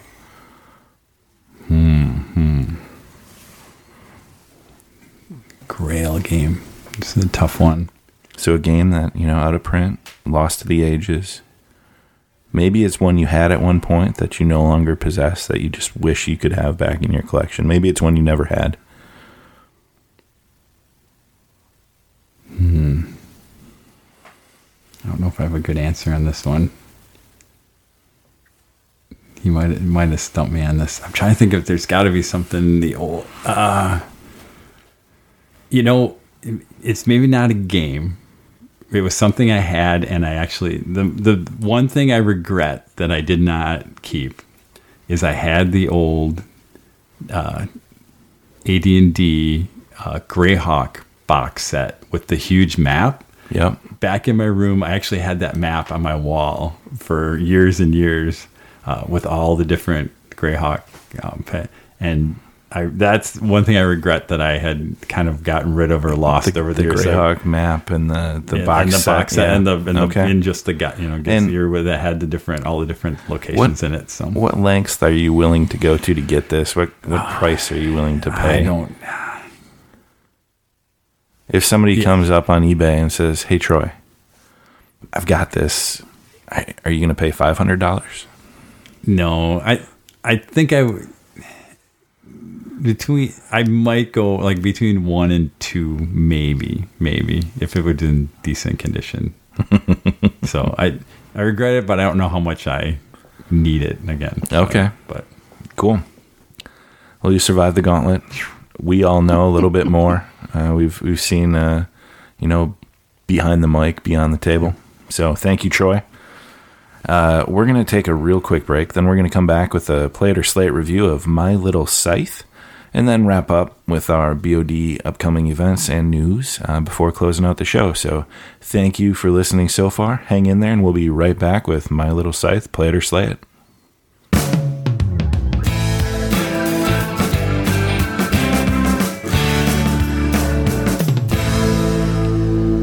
Welcome back from the break. It is time for our Play It or Slay It review of My Little Scythe. So, Troy, you want to just break down designers, game company, kind of, we said when we teased it earlier, released at Gen Con. They'd done it through a pre-order, originally a print to play. Yep. So, I'll write off the thing. Stonemaier Games presents My Little Scythe. Designed by, I think it's Hobby Chow with his daughter, Vienna Chow, and then illustrated by Katie Cow. So really cool art in this, and I think that's really helps I'm not sure what the print and play had. I think it was themed around My Little Pony a little bit because they didn't care about any IP infringement. So I think they had to do a little bit of a rebranding when they actually made it a real game and pulled it into Stonemaier. So I think that's an important thing to spend a little time talking about is the level of detail done in the components for this one and the graphic design and how it looks visually, because being named My Little Scythe and having elements of the concept of Scythe, where Scythe, when we've talked about it in the past, is a game that the board drives what you do and how you do it. And the graphic design was a big part of that. You know, when you open the box, you see excellent components, cardstock, art, game trays. Yeah, game trays to hold all the components. The miniatures, which are all basically pairs of little types of cute little animals. Awesome. I think I don't know what they are. They're probably almost 2.5, probably 2.5 inches tall. Really nice. They even give you a painting guide in there if you want to kind of paint them up. And if you look, I saw some stuff on the internet or something where somebody had done some amazing paint jobs on those things. But it's just kind of interesting that they even give you a paint guide in the box of how you want to paint them. The board itself, super heavy. Not what I don't know what I expected. I thought, well, it'll be a board game, right? But yeah, these are all kind of A+ kind of components. You have the diamonds or crystals are plastic, real blue crystals. The hearts are plastic, hearts. There's no cardboard in there except for the cards and the board itself, but even that, the cards are all nice, high quality. That's in there. What else am I missing? Dice. They use some custom dice in there also. So very good components. And then the art style, again, is very much cute little animal stuff. Yeah, I don't want to call it chibi. Right. But Yeah, not chibi. The minis have that look. It's those cartoonish. Yeah, that's probably good. Cartoonish is it anthropomorphic? A little. I would say a little bit, but even more. Like they're more animal. They really are almost just cute little animals. Yeah, a little bit anthropomorphic in terms of their walking. But they are really more animal than they are human. With all those components, what was the price point on My Little Scythe? That is a good question, because it was one of these things that it was a total impulse, and I think Josh mentioned 50? It on this funny podcast we had, and I literally just I'll go pre-order that and buy it at Gen Con, and I did not pay attention at all. Okay. Of what, maybe we'll try and figure that out. Okay. The magic of the internet. So then, the theme we've you're collecting what, apples and crystals are kind of the resources that are on, and then there's also on the board you also have quests, which are again a type of resource but a little different. And then you can there's 2 tracks, one track counting the hearts, which are really like a friendship mechanic. You can gain friendship by doing certain things, like giving resources to your opponent actually gets you up on the friendship track. There's also, just like Scythe, right? You have a player board in front of you, has different actions that you can take during your turn.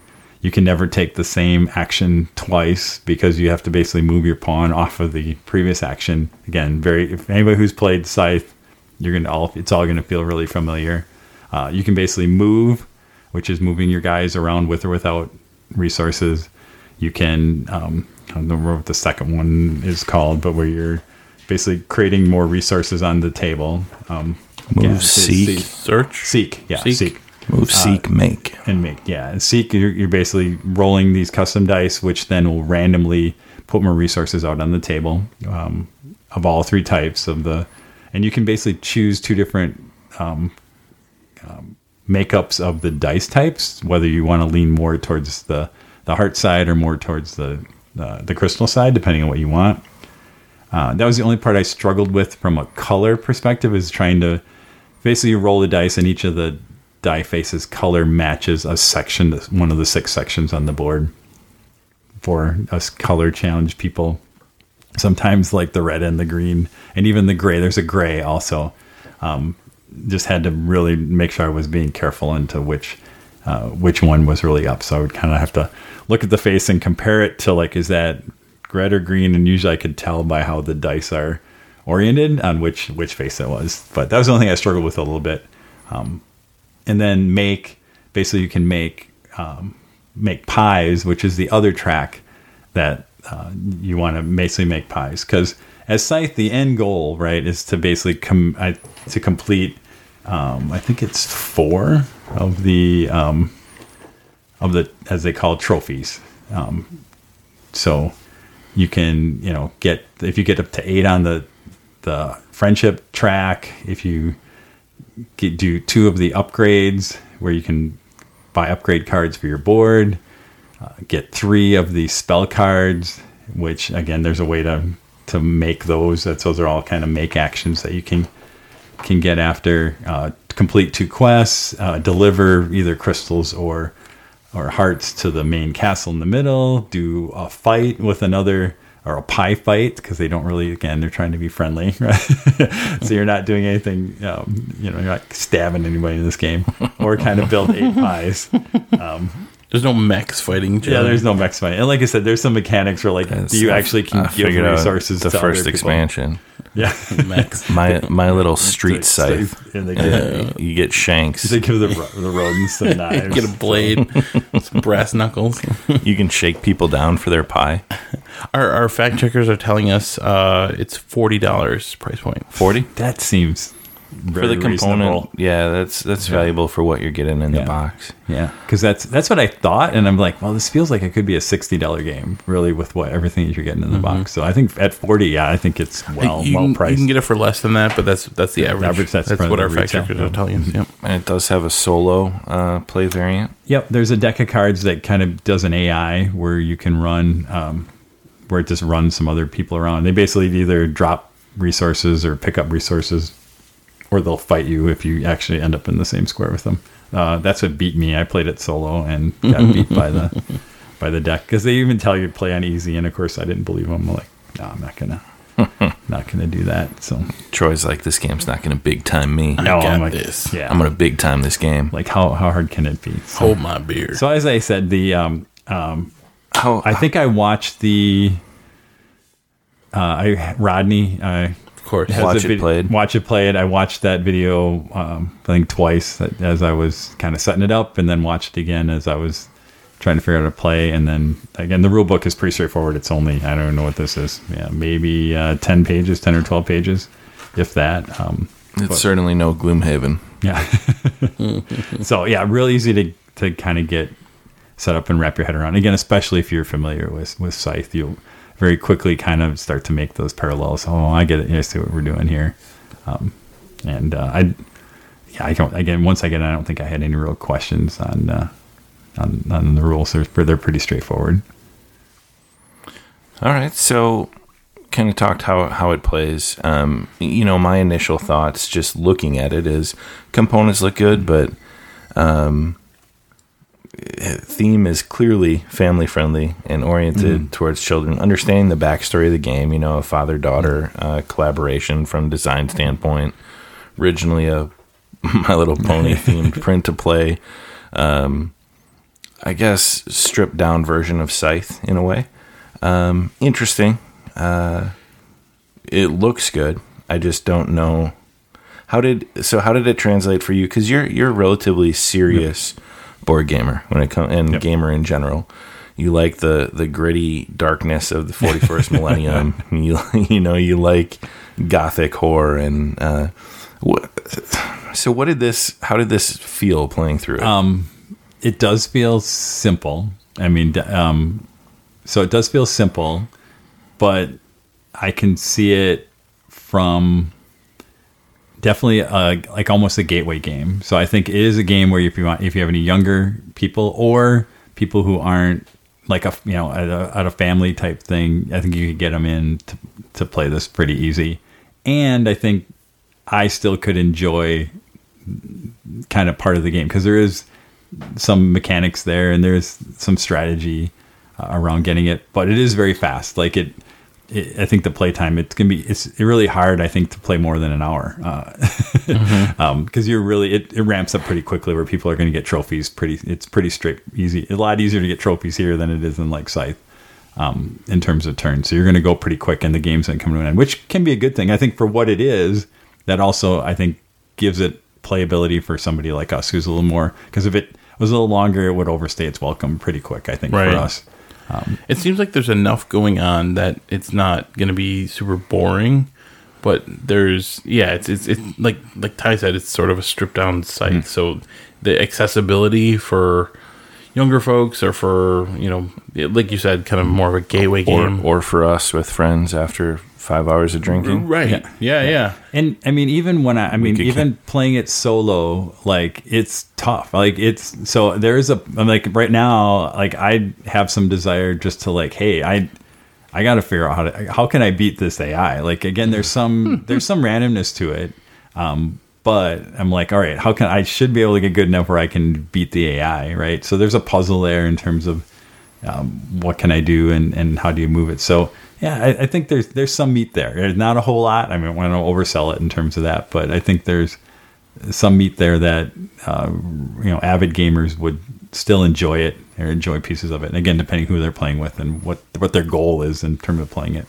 Yeah, I mean, if you really want to play a game and you're a bunch of people who are avid gamers, you might just break out Scythe, right? There's kind of probably a pretty easy line. What there. is the player count? I think you can go 6 when the 6 players. Yeah. So it does play. Yeah. Any last thoughts on it, Josh? I mean, Troy showed it to us. Kind of give us a walkthrough. Where you at on it before we determine play itness or slay itness? Yes, I made up terms. We touched on it already, but the components look awesome. The artwork looks awesome. It looks pretty cool. Troy, any final things to consider or things we may not have touched on for the listener if they're weighing their options for a $40-ish game?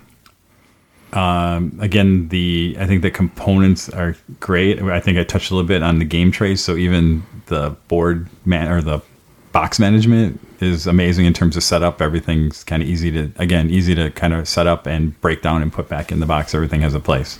So again, another strong, they did everything right in terms of, I think, on production on this thing. Cool. Well, I guess let's go around the table. Play it or slay it. Should we? I'll start. Right. I often kick it off somewhere else. I was going to have you go. Yeah, you got. I'm the villain. I'm always the villain. I'm gonna slay it. I think it looks cool. Like the components are nice. I don't think I'd get much enjoyment playing the game, and I think there's plenty of other actual games that I would rather play. So I'm gonna slay it just because got to be the villain, and it looks nice. I think it's less than what I expected because I thought it was cool when we talked about it leading up to Gen Con, and but I think it's so stripped down from what Scythe is that I don't know that I would be able to slow myself down and play and play that game. Yep, and I'll save my consent. I think the interesting thing, what you'd find is it's not necessarily slow down. What I found it's hyper fast. Like what you would do is like how fast, I have to go super fast if I really want to win this thing. Yeah, so I guess slow is the wrong. It's simplistic. It's really simplicity. I'm not going to have that moment of strategic choice that I'm looking for where it hinges on me applying tactics and strategy. I think there's a little of that. There's a little bit. I said, a little bit. I almost think about it as there's this puzzle around how fast can I get to my 4 trophies, because that really seems like that's the mechanic to winning is how can I kind of double up on things or take advantage of it and get to and go as fast as I can, because I think the game is really fast, and that's where I think you're going to find it. Any kind of strategy is just going to be around that puzzle around how fast can I get to that 4 trophies, which is going to be really fast. And so, people who are kind of more gamers are really going to look for, how do I solve that puzzle pretty fast? And I don't think it's a hard puzzle, but it maybe it's it might be an interesting puzzle. At least against like the AI, found it to be a fairly interesting puzzle because it was really fast. Like the AI you can tweak the numbers on the ratchet on the eye and really make it tough to beat. Plus there's a random component to it. All right, Josh, where are you at? Play it or slay it?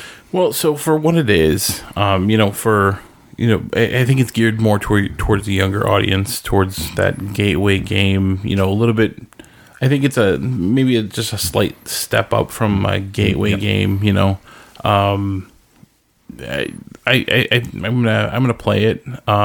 Have younger, hopefully potential gamers coming up in my family. So I'm hoping to get them into something like this, eventually. So, I think I might pick it up and might sit on the shelf for a year or two. But I think I can get Emily to play in a couple of years here. So, I'll play it. All right, and Troy. I think I'm going to stay with a play it right now. I wish I would have I was trying to get this to the table over the holiday weekend with my nephews and nieces to try and get to their feel on it. I talked a little bit. I wanted to see how they wrap their head around the variable win conditions. Because the only thing I'm wondering, what's the age level will kick in to me, it's like like I said, I see the puzzle as how do I get my fastest there. Would younger kids, how fast will they get that, or will they struggle with kind of the multiple win options or not? Mm-hmm. Yeah, and Josh, kind of talking about it being that gateway-ish game, mm-hmm. I think where it went to slay it for me was that I think there's a little too much to sit down with like a non-gamer and explain it. They're looking for, I roll the dice and move and do one other thing. This seems to just have a little bit more where I think it's that once you're in the door and you've seen, something. Right. That's what I'm saying. It's kind of a gateway plus, right? Yeah. It's definitely that second gateway. Right. It's like you're in the door. And, I think that's there's a space for that. And I think this might fill that. Yeah. And certainly, that is probably where it is that right beyond you've never gamed before. It's not a King Domino. Yeah. Or even like a Flamme Rouge, right? It's almost like then that next kind of level. Mm-hmm. But it would be interesting again, or would younger kids just see it as a sandbox type game, right? Where I'm going to go and do this. Is it an adventure game for kids when you think of like Descent or some of those games that are like real heavy, adventure explorer games? Would they play it in that way that it's all of a sudden I won. All right. Yeah. So hopefully we can, I'll get some experience with that and we can come back and that would be interesting to see. Yeah. Younger kids playing, 10, 12, whatever. Yeah. And I'll be the Grinch over here. So 2 play it's, 1 slay it. And that is My Little Scythe from Stonemaier Games. To be fair, I think your negative view is sound. Yep. I think the artwork is more towards younger kids, and I think the level is it feels like, and I hate to say this because it's doubtful this is the intent. It feels like they're trying to fool people into buying it. They painted a picture for a larger audience, and I think the game fits. And that's just the feeling that I had taking a look, figuring it out. Mm-hmm. And that's marketing. I mean, I'm not going to fault them for trying to make some money on a game. That helps all of us when people buy the game. So, right. All right. Well, that is Play It or Slay It, and we are at the end of the road for this episode. The Michael Jordan of episodes, episode 23. Nice. So, great callback. I don't know that this will be the greatest of all time for our podcasting careers by any means. I mean, it's a good one. It was good though. Yeah, solid. Speaking of solid, we've got some events coming up that you should check out and support here in the Midwest. The first of them coming up September 22nd. It's a one-day, 3-round Age of Sigmar tournament. It is at Adventure Games in Oshkosh, Wisconsin. We have affectionately labeled it BryceCon. So Bryce, our Guys from Milwaukee member up north, is running a one-dayer Age of Sigmar 2,000-point tournament. 16 players. There are currently 3 spots open. Through Adventure Games in Oshkosh, Wisconsin. They're selling tickets online through, I think, Eventbrite. It's $10 or $12 when you include fees. So it should be a nice little local grow the scene type event. I think probably half the tournament field will be folks from Milwaukee coming up to help support Bryce. But I know he's put a great pack together, and he's looking forward to trying to build the community up there in his neck of the woods. Also a new event in Huntsville, Alabama, which is not quite Midwest, but Jacob Burleson is just a great guy that's a part of that kind of Nashville, now Huntsville scene. Met him at NashCon. He's running a event October 6th and 7th in Huntsville, Chaos GT, a 2-day, 5-round Age of Sigmar 2,000-point tournament. Still taking registration. Using some of the NashCon terrain, has the support of that group, so that should be a good event if that happens to be in your neck of the woods and like playing Age of Sigmar. Check out Jacob's Chaos GT. Back to Illinois, October 12th through the 14th in Bloomington at the Interstate Center. FlatCon is a miniature gaming convention. A couple of events throughout, 40K, one-day Age of Sigmar, some Shadespire, Warhammer Underworlds, because now we know that Shadespire was just the first season, and we've seen that more is coming. But FlatCon, Chuck Giardina is doing a lot of the organization and promotion. So definitely check out FlatCon. And you know why it's called FlatCon? Because there are no hills for hundreds of miles around that part of Illinois. It's not an exciting drive, I'll tell you that. And then just north, near kind of middle of northern Illinois, is RockCon, October 19th to the 21st in Rockford. I think Dan's going down the RockCon. Playing some RPGs, doing some stuff, so he'll be there from Cubic Shenanigans. Another big event, though, just down the road and closer to Chicago, is Dragonfall. And Dragonfall this year is doing a 2-day AOS tournament, a handful of 40K tournaments, and should be well attended. I know they've sold out most of their GW themed events. But that is in Elmhurst, Illinois, Dragonfall. I know they have a Facebook page. I think there's a Dragonfall website as well. Yeah, pretty big website with all the stuff going on there. A lot of stuff beside. I think because there's even an electronic gaming part of that convention also, in addition to the miniature gaming and board gaming side. Yeah, there is some e-gaming tournaments and stuff. So, and then not so much an event everybody will attend, but I will be in Germany for Essen with Anvil 8 Games, end of October the 25th through the 28th, the world's largest game fair.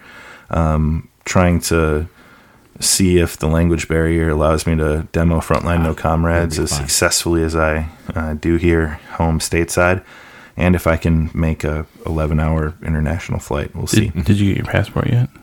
It's applied for in the expedited process. Good. So I should have a passport in time for this. Excellent. Then I get back, and I have 3 days to recover before I go down to Chicago for Holy Havoc, where the guys from Milwaukee, so Bryce and Brendan, are running a pretty cool team list, and then Dave and I are running a pretty cool list that we've thought of that should be a lot of fun, built around crashing into our enemy, killing them, us dying, and summoning demons. So I'll let you figure out what that might be. Holy Havoc, Steve Herner's narrative doubles event, November 2nd through the 4th. Then we've got one of the best gaming conventions out there, Gamehole Con, November 8th through the 11th at the Alliant Energy Center in Madison, Wisconsin. We will all be there. We'll be playing stuff, running through True Dungeon, playing some role-playing games, and all sorts of guests. Pat Rothfuss. I mean, recently Matt Mercer was announced, Critical Role's own GM extraordinaire. All the D&D guys, Perkins, Merles, Crawford, Peter Atkinson. I'm actually Peter playing Atkinson. a game with Peter Atkinson. Nice. Bunch of game insiders. That con keeps growing. Alex Kammer's doing a fantastic Amazing. job growing that. Looking forward to that a lot. But that is Gamehole Con. Can still register. Event registration. The window opened a while ago, but it's still open. And looking forward to checking out Gamehole Con. So if you're in the area, Madison is a wonderful town as well. So if you want to make a weekend of it, there's plenty to do, downtown. And then for the family, and if you want to escape over to the convention for a while and play some games, you certainly can. All right. Well, that brings us to the end. Certainly, thank you, everyone, for listening. Please leave us a review on iTunes if you found us there. Look forward to seeing your comments and how many stars we can get. We may or may not give you special shout outs if you give us a review and we know who you are. And if you say we suck and give us a poor review, we'll still shout out because, feedback's important. You can reach us on Facebook. We've got the Playin' and Slayin' page there. We're on Twitter at Playin' Slayin' Show, or website basementofdeath.com, where every episode gets posted with show notes and links to some of the stuff we talk about. If you've got email and you want to talk about the Packer game every week, hit us up, Ty at basementofdeath.com, Josh at basementofdeath.com, Troy at basementofdeath.com. General info about the show or Basement of Death events and other shenanigans, info at basementofdeath.com. All right, that'll do it. So everybody keep the dice rolling, the drinks on ice, and no matter what, keep playing and slaying.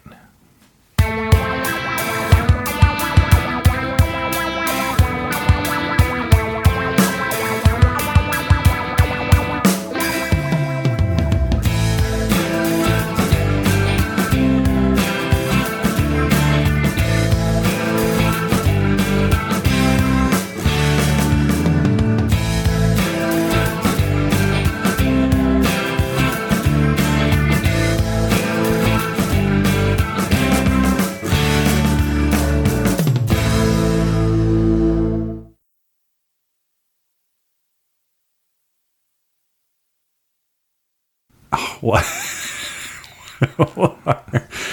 That author question. Wow. Yeah, that's right. Spoil Fulgrim again, Troy Weiss. There's no spoilers in Fulgrim. Then he becomes a demon prince. Surprised you didn't throw that in. He did. You don't. You can go now and look at. He did say guess that. what? Mortarian's the demon prince. Ooh, what do you know? I don't know the story at all, but I remember him saying that. Yeah. If you can buy the model now, it's kind of a spoiler, isn't it? There's not a Fulgrim demon prince model. There was an Epic.